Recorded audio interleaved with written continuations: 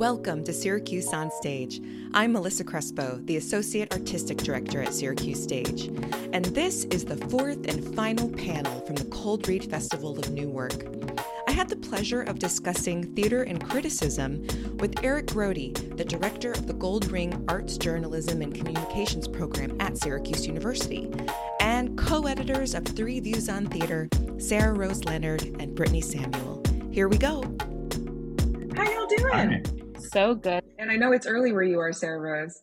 Yeah, but I'm here and I'm happy to be here. Oh, good. Well, let's get right going. Let's get started. So, first question, how has the practice of theater criticism changed since the start of COVID?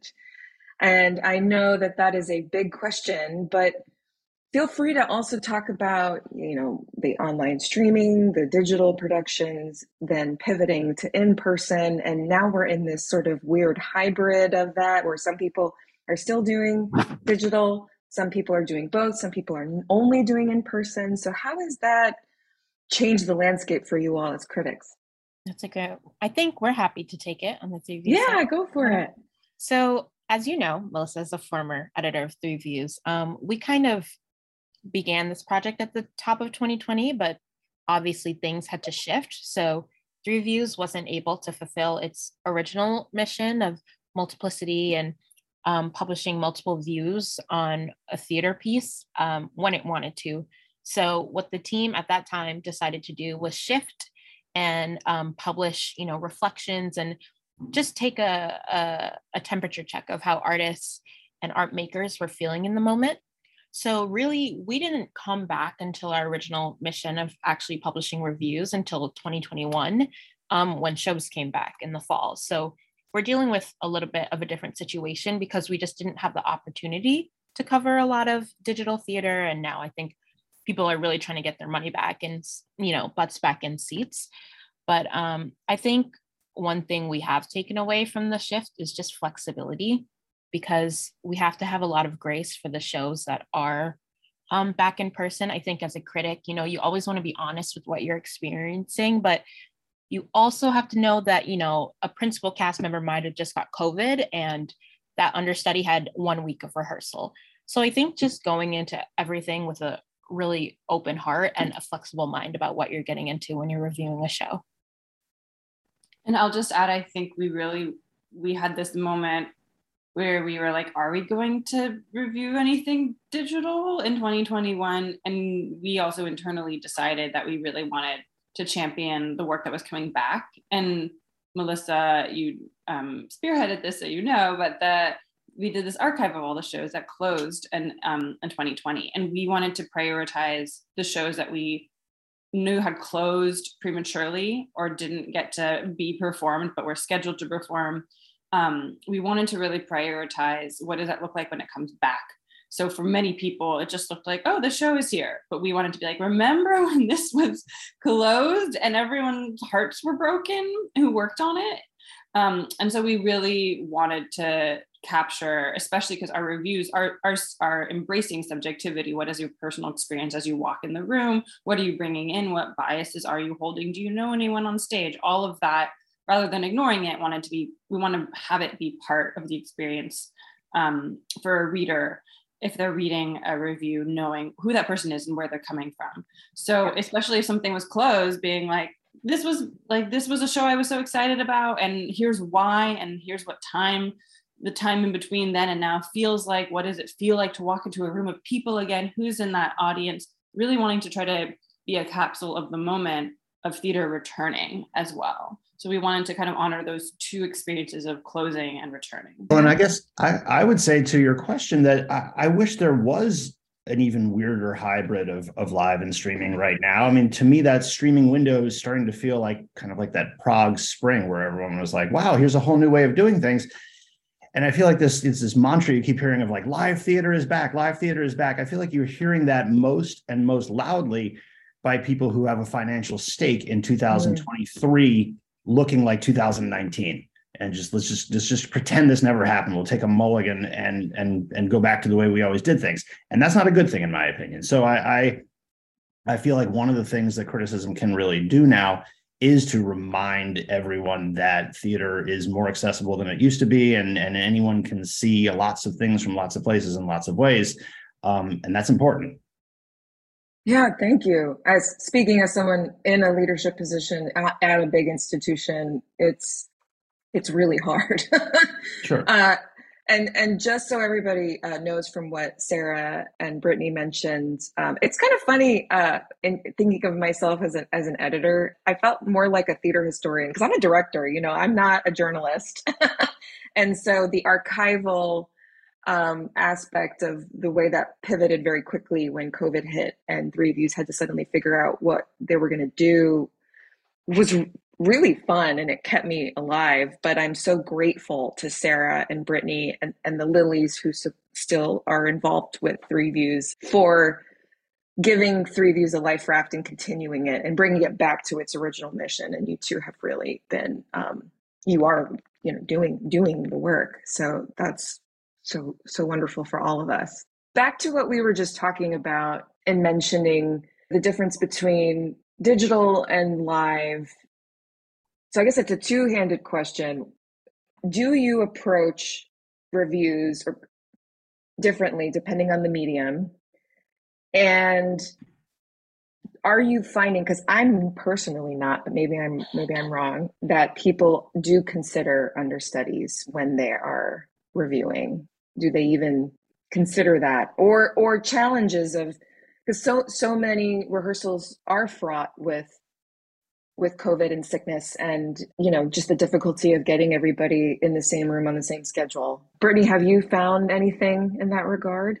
In terms of a different approach, I'll say my approach is always the same, no matter what I'm getting into. I mean, I remember I reviewed Shadowland, I think it was called, by Erica Dickerson Dispenza. If anyone knows that play, the Public Theater produced it as a podcast, or a radio play, audio play. And certainly I think my approach whenever I'm reviewing anything is the same. I keep an open mind, open heart. I'm watching the show for the experience of it, but also kind of waiting for the hook, the point of view that directors, artists have imbued into the play for that to catch me. I think if anything, it's just a matter of expanding our mindset of what theater can be. Like me as a critic, I'm going to go in and do my job the same way, but I'm also going to alert my audience. Like, you might not experience this show in the same way that you're used to. I think the onus becomes on us as critics to challenge ourselves to think differently, while still making it, I guess, easy for general audiences to make decisions about what they spend their money and time to go see or listen to or experience, or whatever the case may be. I think it was an opportunity for us as writers and critics to step up to the plate. I love that. So in that regard, what, in your view, makes a critic qualified to review a piece of theater? I know that's a very big question, but it's one that I think we keep asking over and over again, which I think is good. I think it's healthy to challenge criticism as a whole. Anybody Eric, I see you. I mean, yeah, I think the most important thing is a year of graduate study in arts journalism. I'm kidding. That's my just, you never know when your dean's listening into these things. And I'm out. Just like that, I'm out. Oh, wow. It's never too late. I mean, to me, the biggest, I'll tell you what the worst thing is. I will always remember this. I was at a show at the Atlantic years ago. It was really a fascinating piece. And at intermission, I saw this couple who were getting ready to leave. And they said, this piece is horrible. I have no idea what's going to happen in the second act. Let's get out of here. And I'm like, isn't that what you want when you go to the theater? Like that's the person who least should be a critic in my mind. Because to me, what's most important is just having like a certain level of curiosity and a willingness to meet the art, at least somewhat meet the artists where they are, and say, like, this doesn't hit my. It's not about your preconceived notion of what this piece or this genre should be or needs to be, but just like, all right, I've got my thoughts, but you're going to have your thoughts too, and let's see where the dust settles. I think taste is frankly overrated. Like, I know that Pauline Kael or Ken Tynan or Hilton Als, I mean, some of the people I think of as the real, towering critical figures, I don't agree with them an awful lot of the time. And that's totally fine. They have really great thoughts, and they have really great words to put those thoughts into. And that's what makes them great in my mind. I would just love to add that curiosity note to me is the most important. And this may be obvious, but like an ability to write, articulate your point of view, draw people in. Like ultimately, critics are people who should be interested in getting people to continue reading what they're writing. I don't know how, like that's a clumsy way of saying it, but I think sometimes we overlook the fact that like criticism is forceful articulation. And so how are you having a point of view and saying that in a way that is compelling? Like the best, I read criticism for fun. That's why I'm here. I'm not a critic, but I just think it's one of the most beautiful art forms. Like how are you seeing something and doing this very natural thing that we as humans do, which is judging, and doing it in a way that is considerate of what we're seeing, helps place it into a context that really deepens our appreciation of the thing itself. Like I think the critics I don't have a lot of love for aren't capable of that deeper analysis and being like, where is this artist in time and space? Where is this work? How is this work calling in its community and its ancestors? And what precedes this work? Like theater is not made in a vacuum. It's made in community. Of all the art forms, it is completely tied to other human beings and other moments in history. So how are you bringing that in to your writing? And unfortunately, in like a short amount of time, like a time constraint. So I think like there's a beauty to me in the pressure of the time constraint. Is like you got to say what you mean and you got to mean it and you got to do a really good job. And to me, that's actually like a very exciting prompt. And at Three Views, we really try to push people to have an opinion and be themselves in that opinion, which is harder than we thought it would be. I think as a prompt for a writer. I don't know, Brittany, do you want to add on to that? I mean, I think you both covered it. The only other thing I think I'll say is that I think people, I know I certainly did, have a stereotype about people who end up in this field as being critical about everything in the world. Like that's that friend you don't really want to invite anywhere because you know they're going to be judgy. They're going to, make fun of everything. But I feel like in real life, it should be the exact opposite. The person walking with the most open mind and open heart is the one that ought to be a critic. We're not all like hunchback people that you see like in Ratatouille and all these movies, the stereotype that's kind of been drawn in the media. I think curiosity and openness to receiving a message, an emotion, a drive, anything is what makes a great critic. And I think you have to be open to the entire world, like not just when you walk into the theater to see the play, like when you're reading, when you're watching silly television, when you're playing with your niece or nephew. I think you just have to be an open-hearted person. I love that. Brittany, something you said in an interview we did I think almost a year ago for Three Views when you were in the BIPOC Critics Lab with Jose, that stuck with me was you said critics are theater historians. And that really blew my mind and changed my whole thinking of criticism because it did. because I was realizing I'm like, oh yeah, in grad school and now I'm a professor. The only thing we have, if we don't have video, which doesn't even really do it justice either, is a review. And I also really like the word review. We're re-examining, reviewing the work that was on stage, and we can't breathe that same air that the audience and the performers were doing, but we can have this person's perspective of the show, the time period, what kind of actor, what kind of choices and why. And instead of it being a good and bad, and sometimes it should be a good or bad, like that was amazing or that was questionable, but more context, because I personally love comparing shows, especially already made shows like classical titles, and seeing what the choices were and why. And I've been asked to do that as an assistant director many times from other directors if they're questioning a choice. And so, Brittany, you really blew my mind open there when you said that, and I haven't been able to stop thinking it.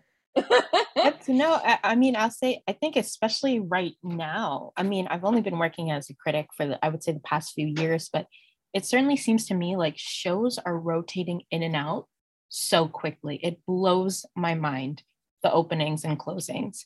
So I think now more than ever, we need to lock in history, the fact that people were making art. Maybe it lasted 6 weeks and then it was out and done.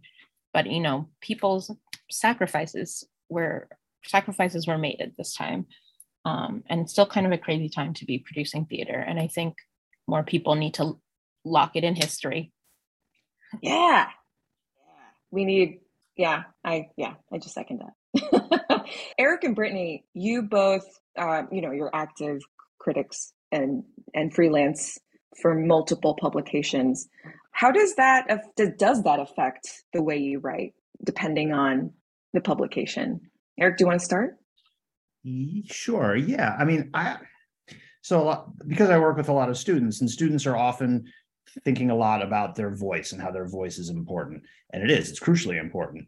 But I do have to remind them that unless you're just like on your own blog or your own Tumblr or something, like what you're writing about has a specific readership. I mean, there are people who go to that website or read that publication because it resonates for them and speaks to them. And so you want to try to write what they are, to a lesser degree, like accustomed to reading and what they came for.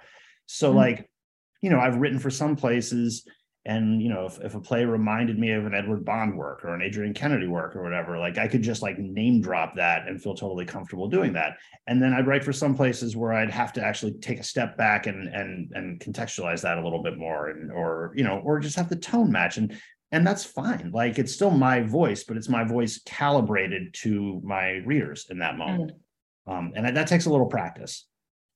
Sounds like you're almost like a director in a TV series where you didn't direct the pilot. Yeah, that's a perfect analogy, I think. Yeah, I'll also just say that sometimes I think about just the function of the review I'm writing. Like, I think American Theater Magazine is like a popular publication, but they actually don't publish straightforward reviews. Like, they don't want show was good or bad, lighting was this or that. They want like reflective, beautiful writing, kind of like what we pursue at 3 Views. So anytime I see a show there, I know I'm really trying to lock into the emotions and trying to replicate the experience of what someone may have. But I also know that, it's more long form. I have more words to write beautiful things. Whereas like Broadway News, where I work pretty regularly, they are a website, but they also produce the Broadway Briefing, which is a daily newsletter people in the industry get. So I know people reading the review there, they're probably scanning, like maybe looking for keywords. It's just a shorter amount of words that I'm contracted to produce. So although like my intention and approach is always the same, I think about the function of what I'm writing and like how will it actually be more helpful? Because if I spend 3 paragraphs in an email talking about something I think is lyrical and beautiful, I might not actually be doing a service as a critic. I might not be doing a service to the reader. So. No, that's really helpful. I have never thought of that before. Sarah, you're a dramaturg primarily, and you're a very good dramaturg. And I think it's actually really, really great that we have a dramaturg, in the criticism field of a publication like 3 Views. How do you approach criticism, and what does that form take for you? Yeah, I mean, like I said, I think I'm just a huge fan. It's funny, like your like question about like who's qualified. I think I bring a more expansive view of who's qualified because there's no like when I do a lot of reaching out to people to review, and a lot of the people I know in the field are other artists. And sometimes Brittany and I have a conversation of being like, oh, should we like find someone who's like a real critic to review this show? And then we have to have that conversation internally with ourselves and like under a time pressure because we're trying to get someone to come to a show. And ultimately, a lot of the artists that I think have something to say about a piece of theater, are there because of my perspective as a dramaturg. Like, oh, I know this person is actually this person's mentor, and this person kind of writes like this other person, and these people worked together once but haven't worked together in a long time. So I think she'd have an interesting perspective on their, like that kind of web that I can see as someone who's been reading and observing and working on shows from a perspective of a champion and of someone who's like pushing work to be the best that it can possibly be. That mix of kind of outside inside eye, I hope has served Three Views, because that's ultimately what I think I want. That is the change I want to see in the field.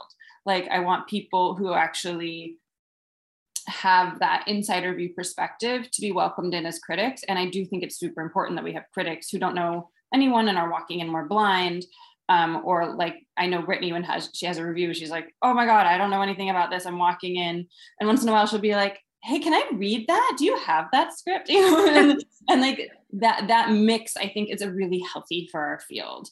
And I hope that we can have a lot more of it in the future. So you're like a casting director. She knows everyone in every play. I know none. Just not true. But I think there's a generational thing that's also interesting. Like, Brittany, not to give away our ages, are like roughly 10 years apart. But that's important. Like, I really think the more we can have intergenerational conversations as well, because it shouldn't just be who I know.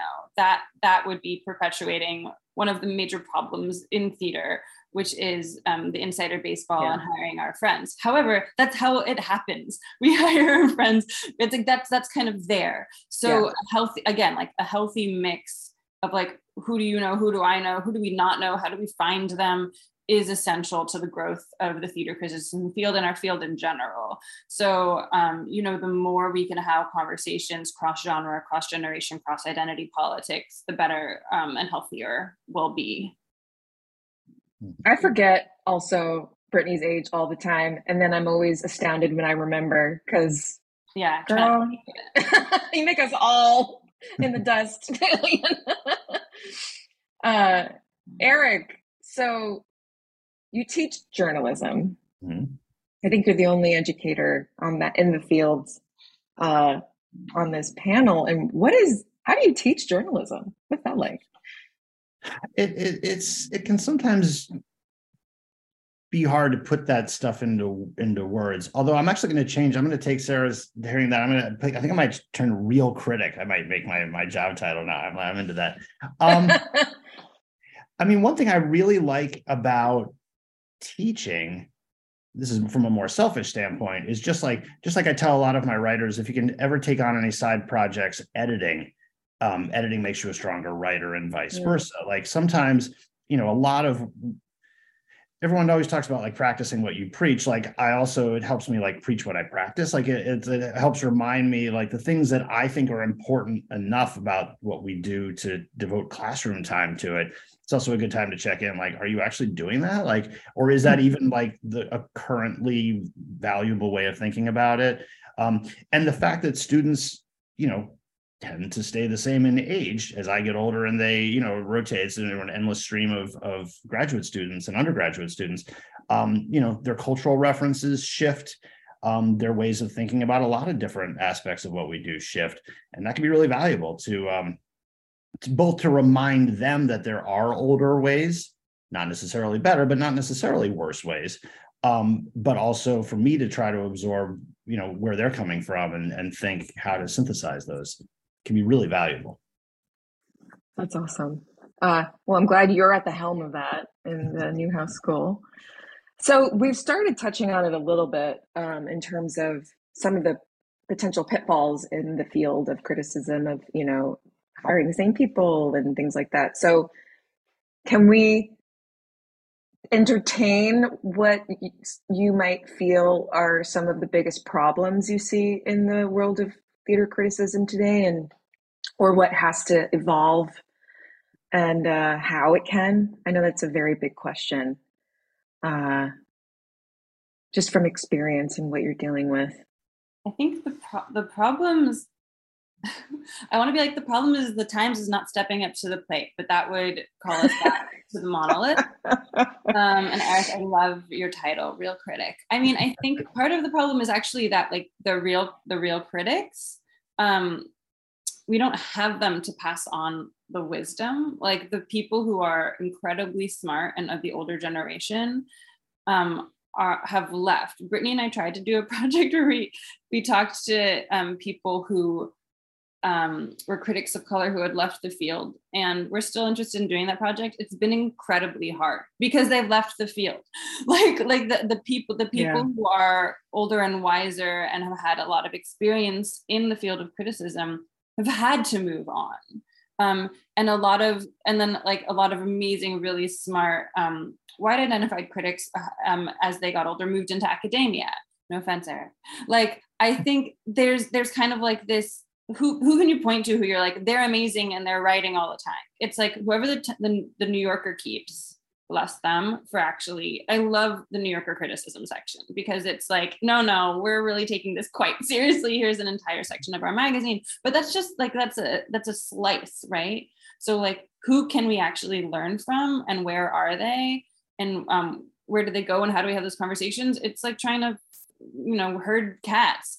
It's really been challenging. And I will just name that, like Helen Shaw has been 3View's patron saint. Like every time we're like, what do you think about XYZ? It's Helen. And that's just one person. And then she I mean, Helen's amazing. I don't know how she doesn't burn out, but the people we call upon and the people who are employed all the time, you know this, Melissa, you burn out.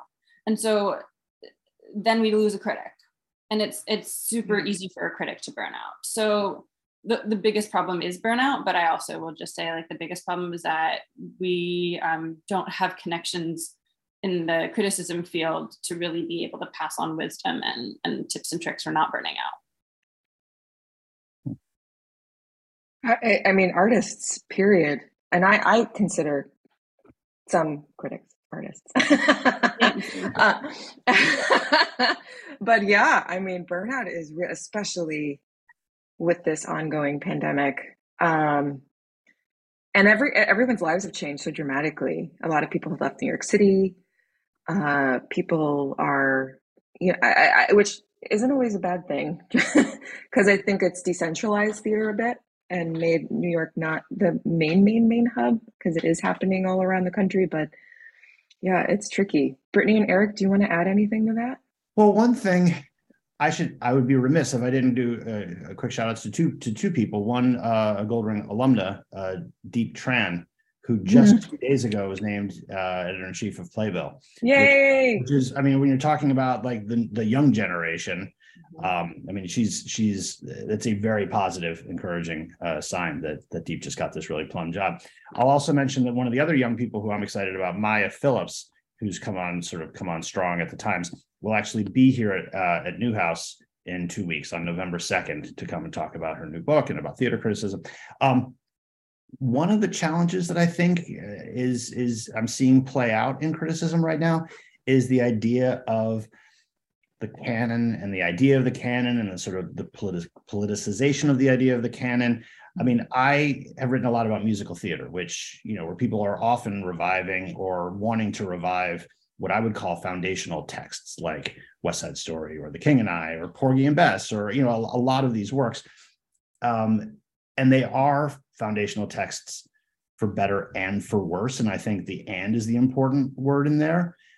Because I've seen a lot of critics, I've certainly seen some critics who would say, like, for example, how dare you come after Porgy and Bess? Like this piece is a crucially important milestone in theater history. And I've also seen critics who say, I see very little merit in seeing again what three white guys had to say about Black life in 1943. And I feel like that split isn't always necessarily generational, but it does tend to be in a lot of ways. And I look forward to seeing and playing a role in hastening a day where more critics can find themselves somewhere in the middle of that discussion, that these pieces do have value and they also would really benefit, and our society would really benefit from looking at them with a fresh set of eyes. So that's one thing that jumps to mind for me. That's great, Eric. I feel like you're talking like a director. Those are the things that keep me up at night in terms of, the question of, why am I directing this play? Why now? Why does it matter? Yeah, I'm glad to hear that coming from someone who is a journalist. Brittany, did you want to add anything? The only thing I think I'll add is, and again, I say this as someone who I still consider myself to be pretty fresh. I don't feel like there's a lot of investment in criticism, and I'm talking like financially, like in terms of programs. I mean, the National Critics Institute, I think, is the top tier program for people who want to be trained as critics in this country.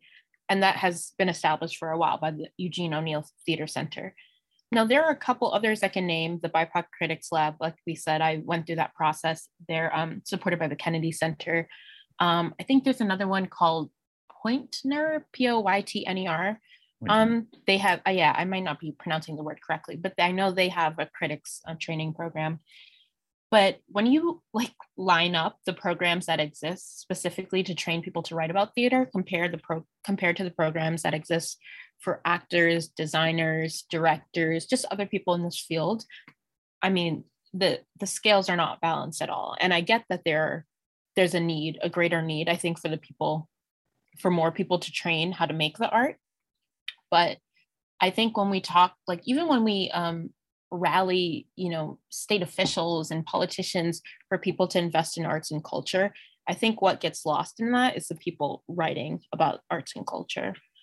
So I just feel like there needs, even in our time at Three Views, fundraising has been a really difficult challenge because there aren't a ton of institutions that think about investing in critics and criticism the way they think about investing in a new play or, giving residency to an artist or a director or things like that, which is all wonderful and should happen. Yeah. But there's like not a ton of people who think, oh, I want to write a grant so this person can go train to be a critic. At least that's what we found. So I think literally just more financial, social, emotional investment in the field and respecting it as something that needs to continue alongside the advancement of the arts. I'll also just say, I think the culture around a lot of critics is a little stodgy.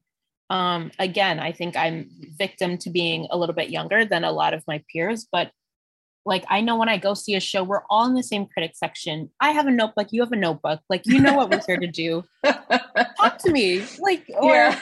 I find there's like this ethos of not wanting to show emotion or not wanting to stand up and give applause for the moment that you're in the theater, I know you're doing a job, but you're also a part of the audience. And I think it bodes well to still have a spirit of optimism and positivity, even if you don't like the show. And sometimes I think just the culture around criticism is not where I'd like it to be just yet. Brittany, I hope you keep that and don't lose it as you age because those are I'm really... keeping it. I just want more people to party with me. You know what I mean? Like, let's all chat. Let's have a good time. Certainly I think amongst some of my peers that I've gotten to know in like the BIPOC Critics Lab, a lot of the critics of color, we chat. That's just the name of the game.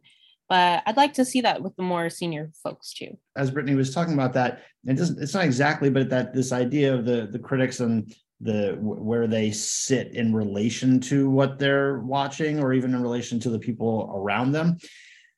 I did remember, so when I was at the Times reviewing, I was never, at the time, Ben Brantley and Charles Isherwood were the two sort of lead critics. And I was sometimes I was like at the head of the kids' table. Like I would just review their, whatever they didn't want to review. But there were occasional exceptions. Like I would be usually like off Broadway covering stuff. And occasionally Ben would be there. And I know and think very highly of Ben. And he was aware of the fact, to quote what Sarah was saying before, of this idea of the Times as the monolith, which has been dented more than a little bit over the recent years. But Ben, to his credit, was very aware of that perception. And so if he was seeing, he loved to like break Basil Twist or some of Susan Lyra Parks' early works, or he loved to be on the ground floor of somebody exciting. And the way you find them is to go off Broadway or off Broadway. But I remember seeing him at something that just wasn't really working. It wasn't good. And I would just see him take his notebook and just like close it and put it in his back pocket. Like he was aware of the clout that came with his job. And it wasn't really in anyone's interest for him to slam something that was playing for 30 people. And, that just was not a good use of what he brought and what his institution brought to it. So he loved to elevate stuff that he found down there. And if it wasn't going to be a case of elevating, just I got nothing to say here, which I think which is commendable.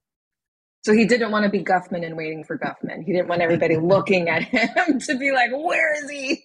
Right. And then like you couldn't, like I would watch people watch him. Like we're even Brittany and I are probably around to a lesser degree of like seeing people like, what'd you think? And that's like, that really shouldn't matter that much, but it kind of does in the ecosystem. And you just kind of figure that out.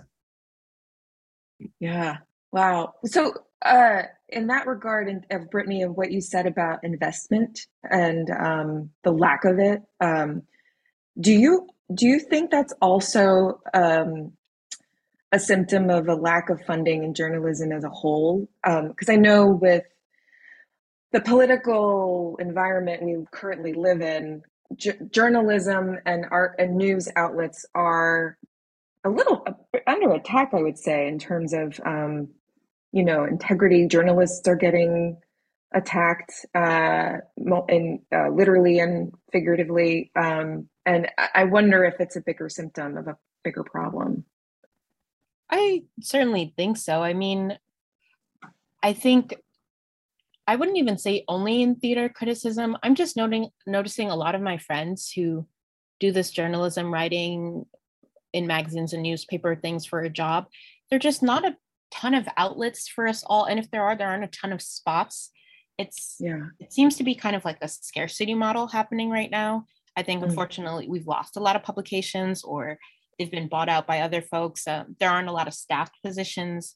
And certainly, like, no one is doing what we do at Three Views, which is hire 3 different people to talk about one thing. It's you have the person who talks about all the things, the one person.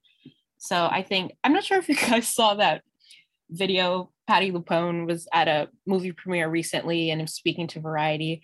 And, people were kind of asking her, are you really quitting Broadway? And she was like, nah. But I think a point that she said, which was really interesting, is that, people don't talk and invest in arts and culture, like the actual industry that it is, especially in our city. Yeah. We're not hearing that a ton, I think, from like our politicians. In the pandemic, we called on senators, we called on Schumer, we did save our seats. But in a regular, everyday, just in the everyday rhetoric, I don't think we hear a lot about investment, certainly in live performance right now. I think what might be required is a renaissance, something to remind people that this industry is happening. It's here. I know I talk to my friends outside of the theater world who know nothing about this. And they don't have a clue what's happening on Broadway. They don't have a clue of who's up and coming. They don't know any playwrights. And, I don't think our field is as woven into general popular culture. And I think if we get it more into general popular culture, it becomes something people care about more and want to invest in and want to keep alive. So I don't know. It's probably always been this way. I'm not exactly sure, but I think we just genuinely need to get more people interested and invested in keeping theater alive, and that will reverberate into keeping all jobs alive. I think that's spot on. What you just said, Brittany, made me think of my set designer for the yoga play that I directed here at Syracuse Stage is Ann Beiersdorf, and she was the associate set designer on Company, which just won the Tony for best set. And she said that during COVID, when everyone was in quarantine, she worked on a horse farm near her house in New Jersey just to be outside, and she loves horses, and just to keep herself busy. And she said the quickest way to be humble is to just not work in the theater and work on a farm where no one cares what Broadway house you're working at, Come to my house. My parents, sister, family, to this day, they don't know anything. if a major celebrity is in a show, maybe they know about it. The Michael Jackson musical, they were like, oh, take us to that. But they don't have a clue. And it's not like they're ignorant or misinformed. It's just, we're not on the radar. Yeah. We've been talking about that all week in terms of engaging with their communities. And if we were perhaps maybe a little more engaged, people would have, and it doesn't have to be Broadway, it can be anywhere you live that is doing theater around the country, so that community is tapped into what's going on stage and maybe feel an investment. But yeah, I think you're really onto something. But I also think the theater industry shoots itself in the foot constantly on this front. Like they're saying, we need younger audiences, we need more engagement, we need all these things that we need. I just keep thinking back to when Jeremy Harris was when on Broadway with Slave Play, and Rihanna tweeted something about it very favorable during the show, and he hit her back on Twitter, and like the old guard went into full meltdown about the breaches of decorum and how and it was very thinly veiled, and sometimes not so thinly veiled, just like about who really has any business being here appreciating live theater. And it's like, well, like there's a whole lot of conversations that need to happen around this, and the critics really need to be not at the center of it, but not far from the center, like really part of just what is going on here, and what is this how we like it, and if not, let's be honest about what we like and don't like about it, and try and do something to make it better. Oh my gosh, you're romantic. Did any of you see on Twitter Peter Marks and that picture of the guys in baseball hats sitting in front of him at the theater this week? And he said, should people be wearing hats at the theater or not? And I'm like, who cares? Yeah. I'm just happy they're there. Right. You can wear whatever you want. You can wear sunglasses for all I care, as long as you're there. I mean, like, why is that a question? Well, the hats obstruct the view, Melissa. So actual baseball cap. Top hats are a problem. Lincoln, and we all know what happened to him. So yeah, right. Wow, sorry. I just saw Top Dog Underdog too. Yeah. Right. Also, just I think it's fabulous that the theaters are trying to figure out how they can like not police what the audience does, and I'm kind of I want a critic to go around the country and like do a review of how theaters are handling this, because it's kind of hilarious. Like I've been in spaces where it's like that big insert that you can't not take out of your program because it's like this large, like it's part of a curtain speech, or it's like in a tiny place in a plaque near the bathroom, like whatever the thing is that we're trying to do, I think is really honorable. And we're in a very clumsy growth moment in our field. Yeah.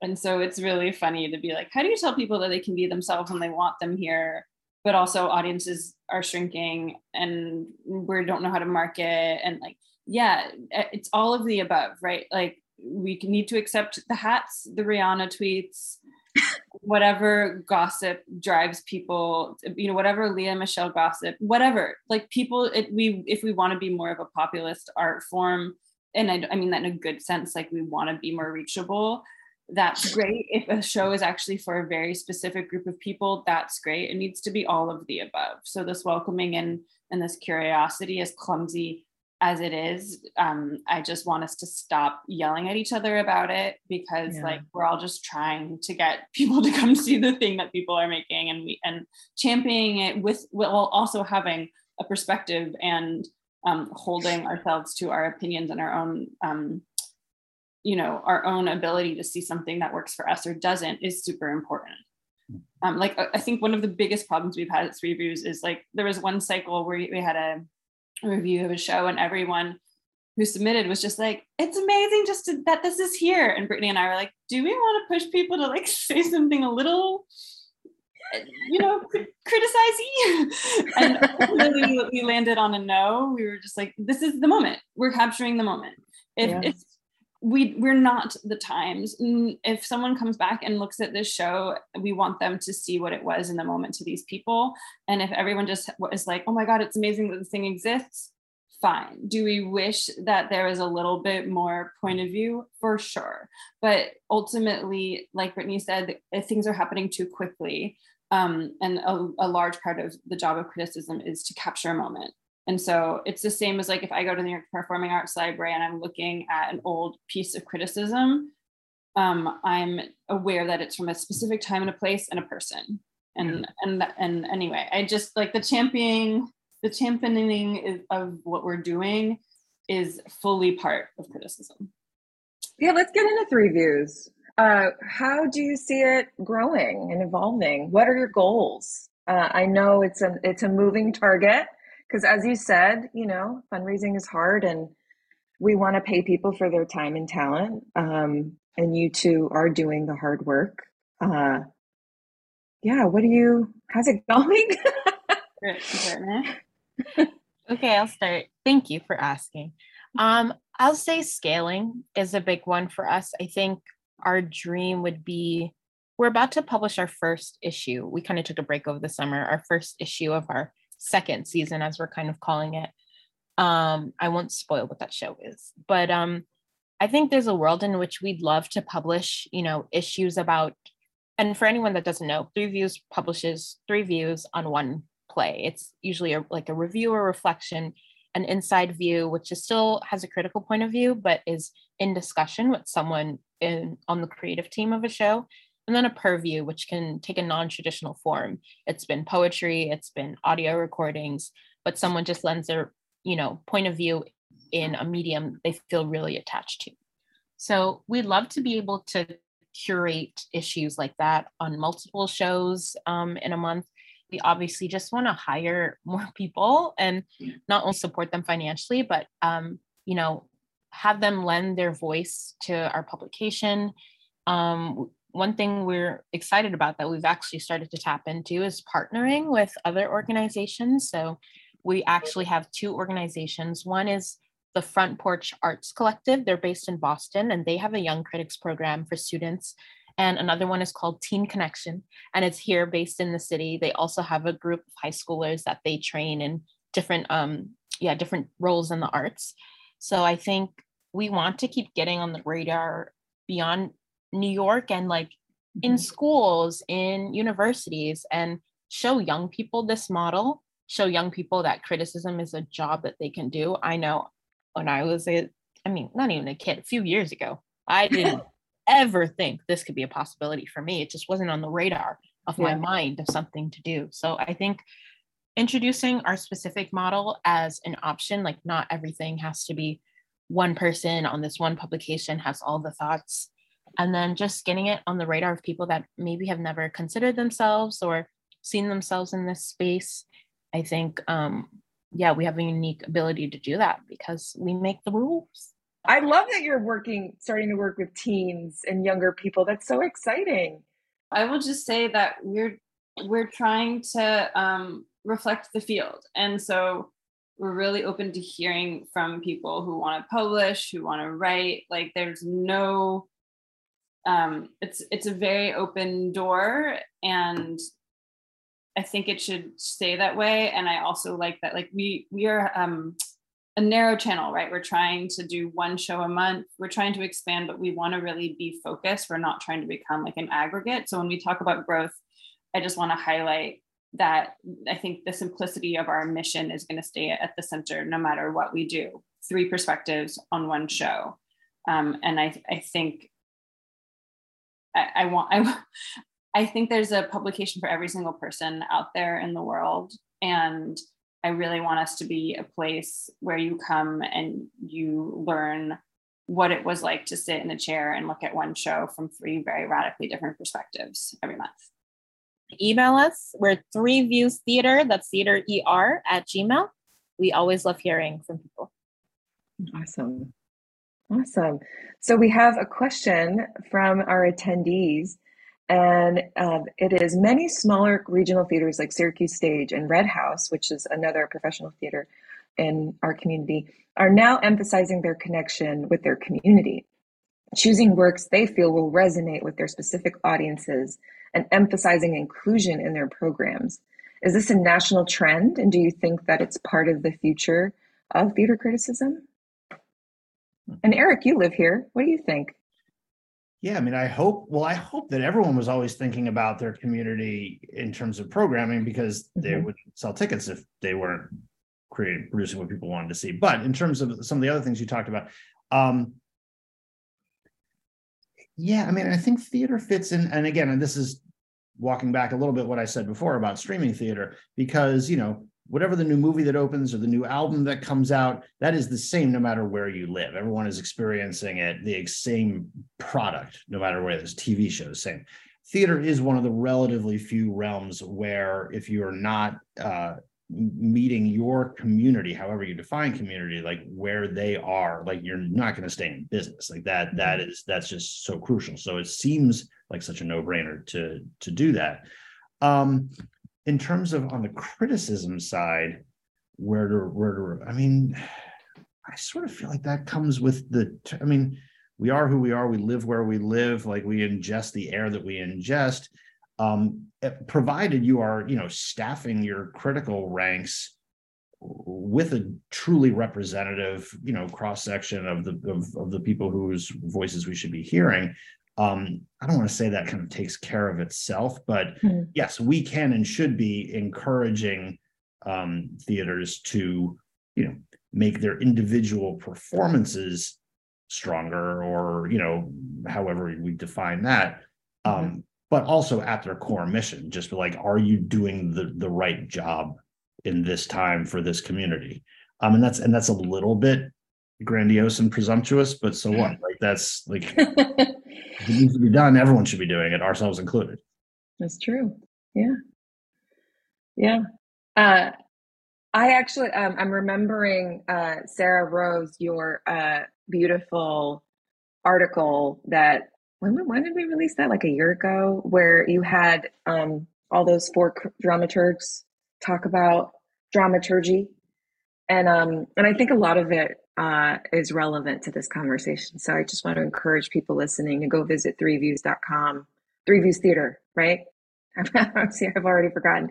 And look, yeah, and check it out. Look at some of the wonderful works that they have on there. There's a pretty robust catalog in just 2 years' time of what you all have.